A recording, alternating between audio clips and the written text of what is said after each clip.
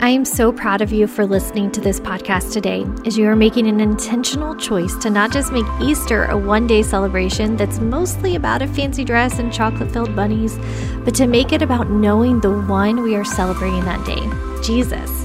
Over the next 7 weeks, we will slow down the final days of Jesus' life. We will take a peek into each of these moments so that we can know Him better. I want to teach you some common Lent practices, Bible study, fasting, Lent candles, repentance, and prayer. I will guide you through implementing each of these. Help me spread the message by sharing it with your friends and family on social media, and also by clicking the button to text this episode to them. We both know all of us struggle with how to really focus on Jesus during Easter. And it's crazy because this should be the holiday we go all in for. But I get it, we've never been shown how. My friend, that all changes with this study. We are going to do this together. This Lent study is brought to you by Online Women's Bible Study. I would love for you to join our community as we are growing even more in God's Word. And I'm giving you a week free to try out being a member at onlinewomensbiblestudy.com. This will be automatically applied when you sign up today. This spring, we are studying the book of James, which is the perfect complement to this final day's Lent study, because it was one of the very first letters written to the first followers of Jesus. So as you are studying the final days of Jesus' life, you will see how the first followers lived it out. Don't forget to subscribe to this podcast so you don't miss a single episode. All right, let's get started with today's session. Prayer walk. There are many official prayer walks you can do, I am sure. This is a little different from a walk around Jericho march, much more low-key.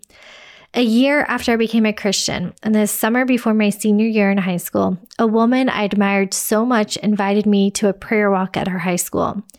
I was passionate to make my final year at our school mean something for God. I was a new believer, and I knew very little about following Jesus.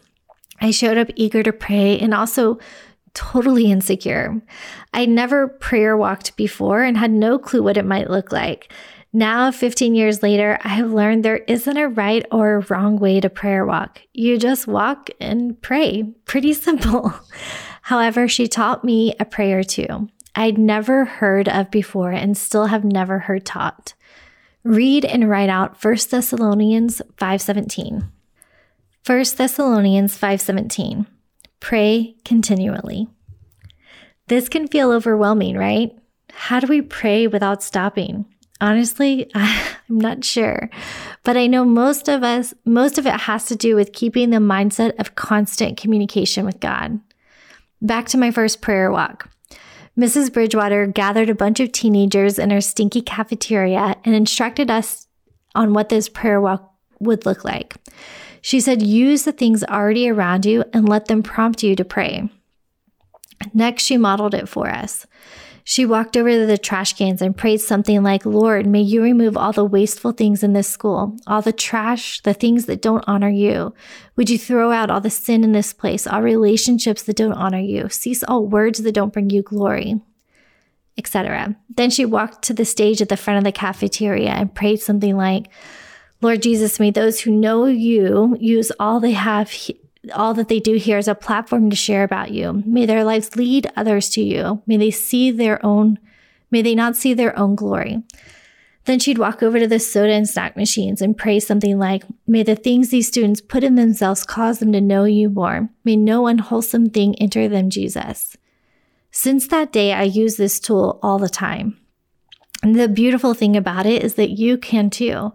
It can be done anywhere and anytime. You can pray out loud or in your head. That part doesn't matter. Just talk to God and let the things around you lead you. You can pray literally too. Walk your street or apartment complex and pray over the people in each home as you pass. Walk around your work and pray over each area that other people occupy as you walk past their space. Question: how are you going to apply this today? Come back later today and share. Question: how was your prayer walk today?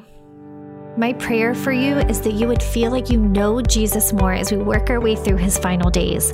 His story is the reason we celebrate on Easter Sunday because it's the thing that has totally changed our lives. I so hope this was encouraging to you. If it was, it would be so helpful if you would leave a review for this show. If it wasn't, well, you don't have to leave a review. Finally, please share this with your friends. We want to encourage as many people as we can with this free and super easy to do Lent study. And when you share about it on social media, be sure to use #HearersAndDoersPodcast and tag me at Becky Kaiser. As a reminder, if you are looking to grow in God's Word and community, you get a week free to try out being a member at onlinewomensbiblestudy.com. I'll see you tomorrow with another Final Days episode.